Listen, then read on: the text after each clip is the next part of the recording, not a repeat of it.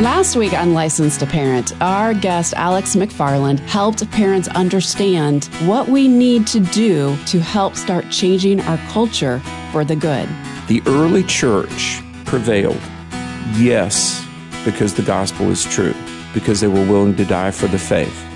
But what happened was Christians built great families. Christians gave an honest day's work, and men married women and had children and adopted children. And Christianity turned the world upside down on the strength of family, morals, and just personal excellence. We can do this again. This week, we're going to learn more about defending our faith next on Licensed to Parent. Hi, I'm glad you joined us for another episode of Licensed to Parent, the radio outreach of Shepherd's Hill Academy. Shepherd's Hill is a year-long Christ-centered residential program for teens in crisis. Our host, Trace Embry, is the founder and executive director of Shepherd's Hill and also the author of The Miracles of Shepherd's Hill. I'm Michelle Hill. Our goal on Licensed to Parent is to take what we're learning each day at Shepherd's Hill and share it with you so that you can be better prepared to raise your kids in a way that honors God. Alex McFarland joins us again today, and of course, we just appreciate his wisdom and his stand for truth. Alex speaks worldwide and is known as a Christian apologist, author, and evangelist. He's known for his stand on religion and culture, being an analyst, and also defender of faith. Welcome back to the show, Alex. Oh, thank you very much. It's great to be with you. Well, Alex, in our last broadcast, you made the statement, the Word of God, the Bible, is our authority. Today we need to address two common questions that kids often bring up. Which God? Which Bible? Since the advent of the Internet, parents are now forced to answer theological questions that only seasoned theologians ever had to field just a couple of decades ago. So let's start with the Bible. Before we can ask how we know the Bible is what it claims to be, don't we have to deal with the fact that Protestants, Catholics, and Orthodox Church all use different Bibles? How do we reconcile this? You know, they use different Bibles in the sense of maybe different notes or some of the supplemental material, and sometimes different translations. You know, one of the predominant translations of the English-speaking world has been the King James Bible, and then, you know, the Catholic Bibles come from something called the Latin Vulgate, and then, you know, there have been countless translations in recent years, but they come from the original Hebrew and Greek manuscripts. And while, yes, a translation is a word exchange where you try to put, you trade one word for a more understandable word, they really don't say different things. I mean, any document could be translated from what's called the donor language to the recipient language. But, I interviewed a scholar, Stephen Prothero, who, I don't know if he's a Christian or not, but he was documenting how Christianity has an amazingly unified message, that Jesus is the Son of God who died for our sins.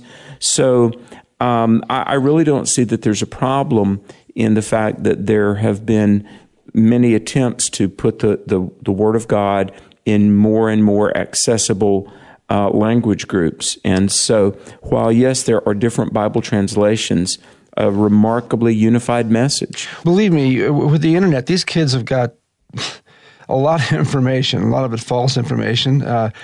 But we talk about Bible inerrancy. One, I want to ask you what Bible inerrancy is for our listeners' sake. And then it does go beyond translation because there are entire extra books in the Catholic Bible. There are things that our Bible as a Protestant doesn't have that the Catholics do, and then the Orthodox have a slightly different version. But how can any of these Bibles be considered inerrant after you tell us what inerrancy is without indicting the other two? Can they all be inerrant at the same time? Great question. When we talk about biblical inerrancy, and by the way, this is a great topic because, do you know, about 40 years ago, there was a meeting in Chicago called the Chicago Council on Biblical Inerrancy. And I would encourage people to research that. There were some of the greatest scholars like the late Norm Geisler, Dr. R.C. Sproul, F.F. Bruce, and many others. And one of the things that R.C. Sproul said is that biblical inerrancy and biblical authority are things that have to be restated in every generation.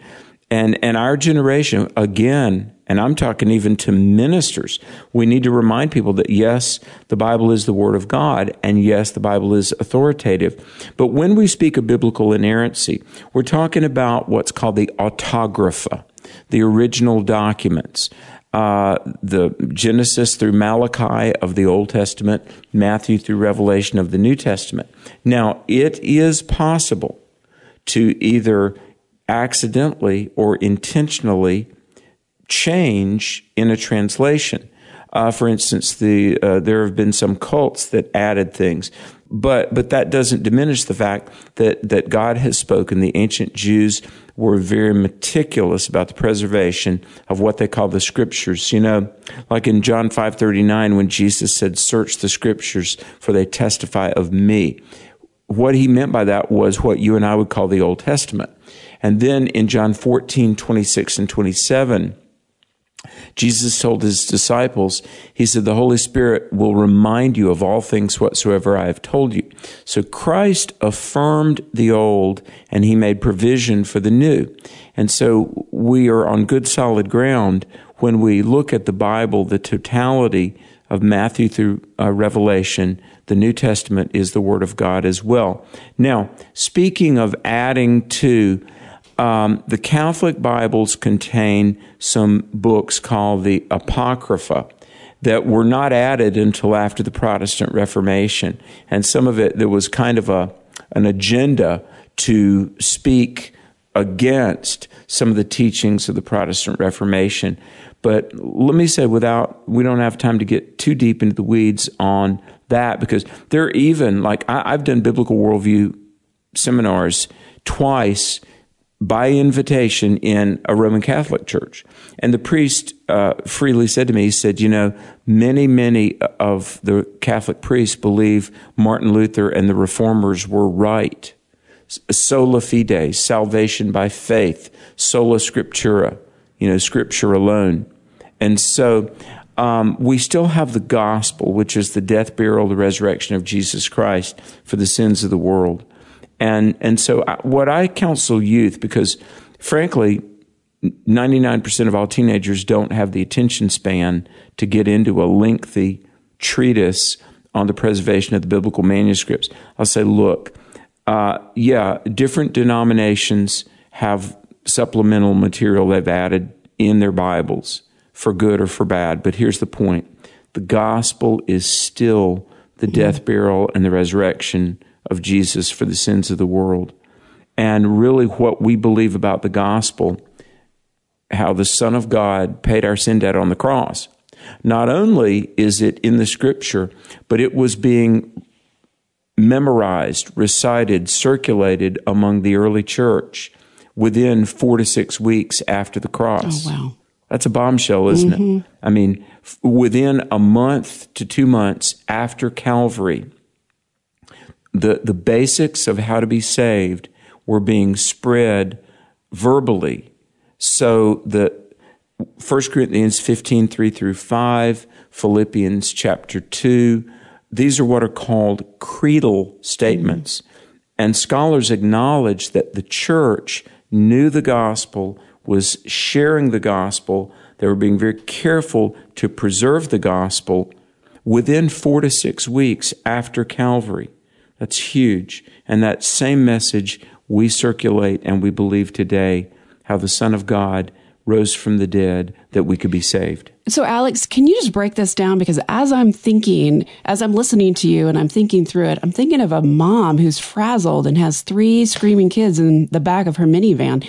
Why is what you're saying so important to her and how she is raising her children today?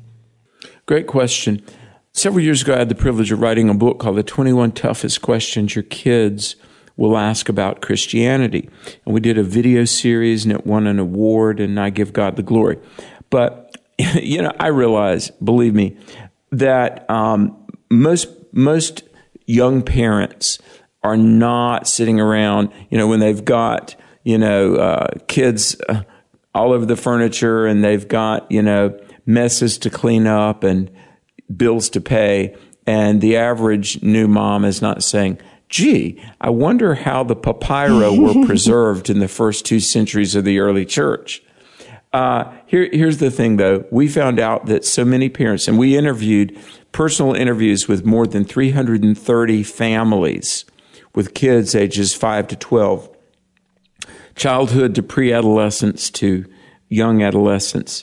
We found out that a lot of parents needed even Christian parents, they needed a little bit of remedial work themselves because, the old thing, you can't give away what you don't have.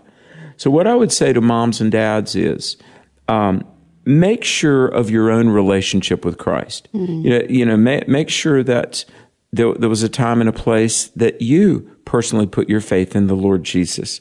And then understand that part of the joy and the responsibility, but it's a privilege. Part of the disciple's role is to be a follower, learning, growing, obeying, and it will happen. Don't feel like, oh my goodness, the day I bring my first child home from the hospital, I better be a theologian that day. No, don't put that on yourself. But just to understand, part of the disciple-making process, part of it is verbal knowledge that we pass on. Mm. Part of it is that your kids see authenticity in your own life. I mean, some things we speak and teach, some things we role model. And, if I could give 2 scriptures, 1 Peter 3:15, be ready to give an answer. Mm-hmm. But also 1 Peter 2:15, mm-hmm. This is the will of God, that by doing well, He will put to silence the arguments of foolish men. Mm-hmm. See, we've got a message, but we are messengers. And I think part of the most vital, lasting, pervasive teaching that we impart to our kids is that they see Jesus is real in our own lives. So, Amen. Learn as much as you want to learn. And I believe in knowledge and learning. But what's going to change your kids' lives, too, is that they see it's authentic in the life and the daily reality of mom and dad. They want to see it's real in your life. Amen. Well, we're coming up on a break here, Alex. I want to just circle back and touch on inerrancy when we come back one more time before we go forward. Our guest today on Licensed to Parent is Alex McFarland. Alex is the author of 100 Bible Questions and Answers and also author of 17 other books. We'll be back with more Licensed to Parent right after this. Hi, folks. Trace Embry here, host of the Licensed to Parent broadcast and founder of Shepherd's Hill Academy. We've all heard about modern-day miracles, mostly from mission fields. Frankly, I believed about half of them and experienced none of them until about 30 years ago, when Christ truly became the Lord of my life. The Miracles of Shepherd's Hill is a book that wasn't written as much as it was recorded. It's the true story of how God used a handshake, my family's last $200, and our 30-year odyssey of bumper-to-bumper miracles to acquire a 60-acre farm that was used by the devil and turned it into a 250-acre globally recognized healing ministry for God. I want all people to know that Jesus Christ is still in the miracle-working business for those submitted to His word, will, and way, and who properly understand what faith truly is. The Miracles of Shepherd's Hill, an extraordinary odyssey of divine interventions by Trace Embry. Learn more at licensedtoparent.org. Your children are teens now. They're growing up and gaining independence. That's kind of the point of parenting, isn't it? You're raising future responsible adults, but they're not responsible adults yet. They may be able to do things on their own, but you still want to be able to contact them and you want to equip them for success. So you decide to get them a smartphone. But why a smartphone? For most people, that means 24/7 access to everything on the planet, and that's not wise, nor is it healthy. Digital addiction is prevalent these days. In fact, we see teens of all ages dealing with mental health and behavioral issues rooted in overuse of technology. Issues that affect health, wellness, ability to focus, performance in academics, and more. That's why at Licensed to Parent, we want you to choose a wise phone alternative instead of a smartphone. More information is available at licensedtoparent.org/wisephone.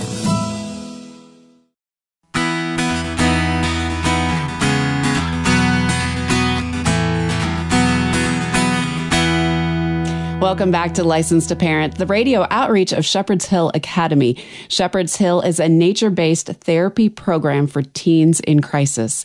And today we are helping you, the parent, think through accurately defending the Word of God and teaching it to our children. Our guest is Alex McFarland. Well, Alex, before the break, you alluded to the fact that inerrancy comes from the original manuscript and not necessarily the translations that we have today. How should a parent respond when Junior says that the argument that only the original manuscripts are inerrant is actually a cop-out, since nobody actually has them? Yeah, I think God probably in his providence saw that we don't have maybe the original copy of Paul's letter to the church at Rome or, Philippians. Because two things. For one, the Middle East is very arid, very dry. Look, the church was under persecution and they wrote on leaves, papyrus, right. Plant fiber that was dried in the sun, and it was copied and recopied. If we had And by the way, we don't know. I mean, for all we know, of the thousands and thousands of New Testament copies that exist, roughly around 30,000 copies of the New Testament. And then we have nearly 1 million fragments. Mm-hmm. In fact, an atheist that I debated even acknowledged that the New Testament, and it was Bart Ehrman, by the way, and Bart Ehrman acknowledged one of the preeminent conservative scholars, Dr. Daniel Wallace, who's in Texas. Bart Ehrman's an atheist. Dan Wallace is a Bible-believing Christian. But they both acknowledge that what you have, Matthew through Revelation, is the absolutely preserved New Testament. Even atheist scholars will acknowledge that. But here's the thing. For all we know, maybe one of the manuscripts that exist is the original. Yeah, but we don't know. Right, but here's here's what I keep getting this pushback from a lot of kids. What would be wrong in saying that what we have today aren't actually inerrant, but it's the closest thing that we're going to get, and that there's no other document that's been more scrutinized on the face of the earth than the Bible, and what we do have gives, maybe you can't say proof, but certainly overwhelming evidence beyond a reasonable doubt. Why do we stick so diligently to the inerrant thing when people go to jail for evidence beyond a reasonable doubt? I mean, I would think that would be where we need to go with that, or am I off base there? Well, I believe that we need to defend biblical inerrancy because the church ought to have the same view of Scripture that Jesus had. If we say the Bible has the potential for error, then we're essentially saying that Jesus was wrong about his understanding of Scripture. Because John 10:35, Jesus said the Scripture cannot be broken. Matthew 24:35, Jesus said, heaven and earth will pass away, my words will never pass away. And, when we read like Psalm 119, I wrote an entire book on Psalm 119, which is like this 176 verse tribute to the Word of God. The Word of God is perfect and pure. Psalm 33:4 says, every word of the Lord is right and true. Well, either it is or it isn't, So when we're talking about, every word of the Lord being right and true, we're speaking of the original copies. Mm-hmm. Now, two things. I think that if we said, oh my goodness, this is 1 Peter written by Peter, and if we had that object, I know human nature, we would probably worship this object. We would venerate this object. Oh my goodness, Paul's letter to the church at Colossae, it's got Paul's mojo on it. Let's worship this object. And we're not to worship this piece of papyrus, we're to worship Jesus Christ. So I think by design, God made it so that regarding the copying and the publication of His Word, we don't know where the originals are. But listen very carefully to this. While we don't know about the whereabouts of the original copy, we absolutely have the original content of the original copy. And I wrote about this in my book, Stand, Core Truths You Must Know for an Unshakable Faith. I wrote about this extensively in the best-selling book that I ever had was called The 10 Most Common Objections to Christianity and How to Effectively Answer Them. I also wrote about it in my book, The God You Thought You Knew, Exposing 10 Common Myths About Christianity. Here's the thing. We don't have the original copy, or if it's still in existence, we don't know for certain. But we absolutely, unequivocally have the original content of the original copy. Therefore, the Bible you hold in your hand is as inspired as the original copy from which it was taken. And that all takes faith. But once we get settled about what the Bible actually is and choose to put our faith in that document, regardless of which Bible you're reading, the claims of Jesus Christ in all of them about Himself are all the same, are they not? Well, they are. Because, and this also relates to the uniqueness of Christianity, because world religions basically boil down to do's and don'ts. And Christianity is unique. I mean, for a lot of reasons. One, only Christianity has an empty tomb. But Jesus is the only religious figure who basically says, your eternity is contingent on what you do with me, the person. Mm-hmm. You know, in John 6, where over and over Christ utters a phrase that no pious Jew would have even vocalized. He says, I am. He quotes Exodus 3:14 and attributes that to himself. I am. And basically Jesus says, what you do with me will determine where you spend eternity. Right. And that is an absolutely unique claim. I mean, all of the religious leaders of the world have said, do this, don't do that, believe this, don't believe that. But Jesus says, Matthew 7:21-24, that if you want to not only be in heaven in the afterlife, but have meaning and purpose and fulfillment in this life, you have to have a relationship with Him. And that is one of the unique things about Christianity, that it's predicated on a personal relationship, connectedness, yieldedness, intimacy. But when the Bible says believe on Jesus, it's much more than a mental acknowledgement of a fact. Right. It's a personal, absolute, tangible reality in your heart, your soul, your life. And it all goes back to faith. But we have to put faith in any document that we read, even if it's a science book or an article about COVID or a report about the safety of a vaccine. We have to put faith in what we're reading, and then we have to put faith in that entity, that invisible entity that we're calling God. And which leads to the question, the $6 million question is, how do we know that Jesus is who He claims to be? And what do you say to anyone listening to this program who would say that there's no proof the man from Nazareth called Jesus ever existed? Oh, my word. Well, let me just say this, that the question of, did a man from Nazareth named Jesus even exist? You might read about that on some blog site or something mm-hmm. like that, but no credible historian, no professional historian right. would ever publicly say that Jesus didn't exist. For instance, they try. People still try to say that. It's crazy because there's extra biblical.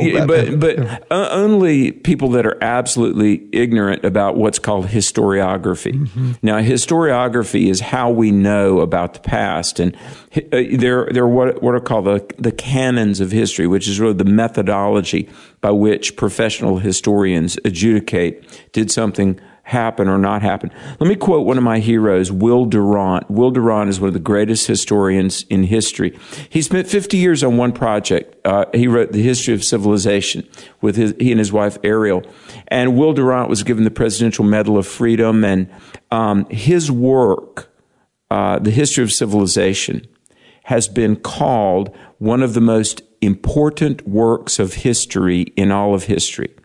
And Will Durant said this, that if we disregard the life of Jesus, then we have to also throw out, he said, 100 other ancient figures, Hammurabi, David, Socrates, that must also fade into legend if we disregard Jesus.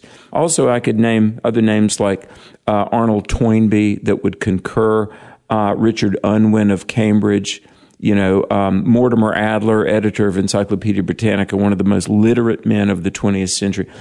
All of these guys ultimately became believers because they said, look, we've got way more evidence for Jesus than for Julius Caesar. Socrates, Plato, Aristotle, Heraclitus, the great figures of the ancient world that we know in just 1 or 2 or 3 documents. Yeah. It's estimated that everything we know about the ancient world, say, pre-2nd century, everything we know about the people of the ancient world could fit on a bookshelf with the bookends 36 inches apart. Isn't that amazing? And yet, everything we know about Jesus Christ comes to us from nearly 1 million ancient sources or references, eyewitness accounts. It's just amazing. And so, if we're going to say that any knowledge of the past is possible, then we've got to acknowledge the person from the past for whom we have the most evidence, and that's Jesus Christ. Well, Alex, we are out of time. There was so much more we wanted to go over, but we'll reserve that for next time. God bless you, sir. Thanks for being with us. God bless you guys. Thanks. Our guest today on Licensed to Parent has been Alex McFarland. You can connect with Alex at his website, alexmcfarland.com. That's alexmcfarland.com. Thanks for listening to Licensed to Parent. Licensed to Parent is an extension of Shepherd's Hill Academy, our year-long Christ-centered, wilderness-based residential program for troubled teens. If your teen is in need of help, contact us through our website, licensedtoparent.org, and we will assist you in any way that we can. It's the new year, and your calendar should read January 2023. And here at Shepherd's Hill, the second half of the school year is back in full swing. Thank you for how you have come alongside of us and cheered us on through your prayers and your financial gifts. Your help in 2022 is giving us a great start in 2023, and we are so grateful for you. You are helping to change the next generation. Thanks to our team today for making it all possible. Daniel Fazina helps with guest relations. Our producer is Rich Rosel. Carl Peets is our technical producer. For Trace Embry, I'm Michelle Hill, inviting you to join us again next time to renew your license to parent. And remember, folks, if you don't train your children, somebody else will. God bless you. See you next time.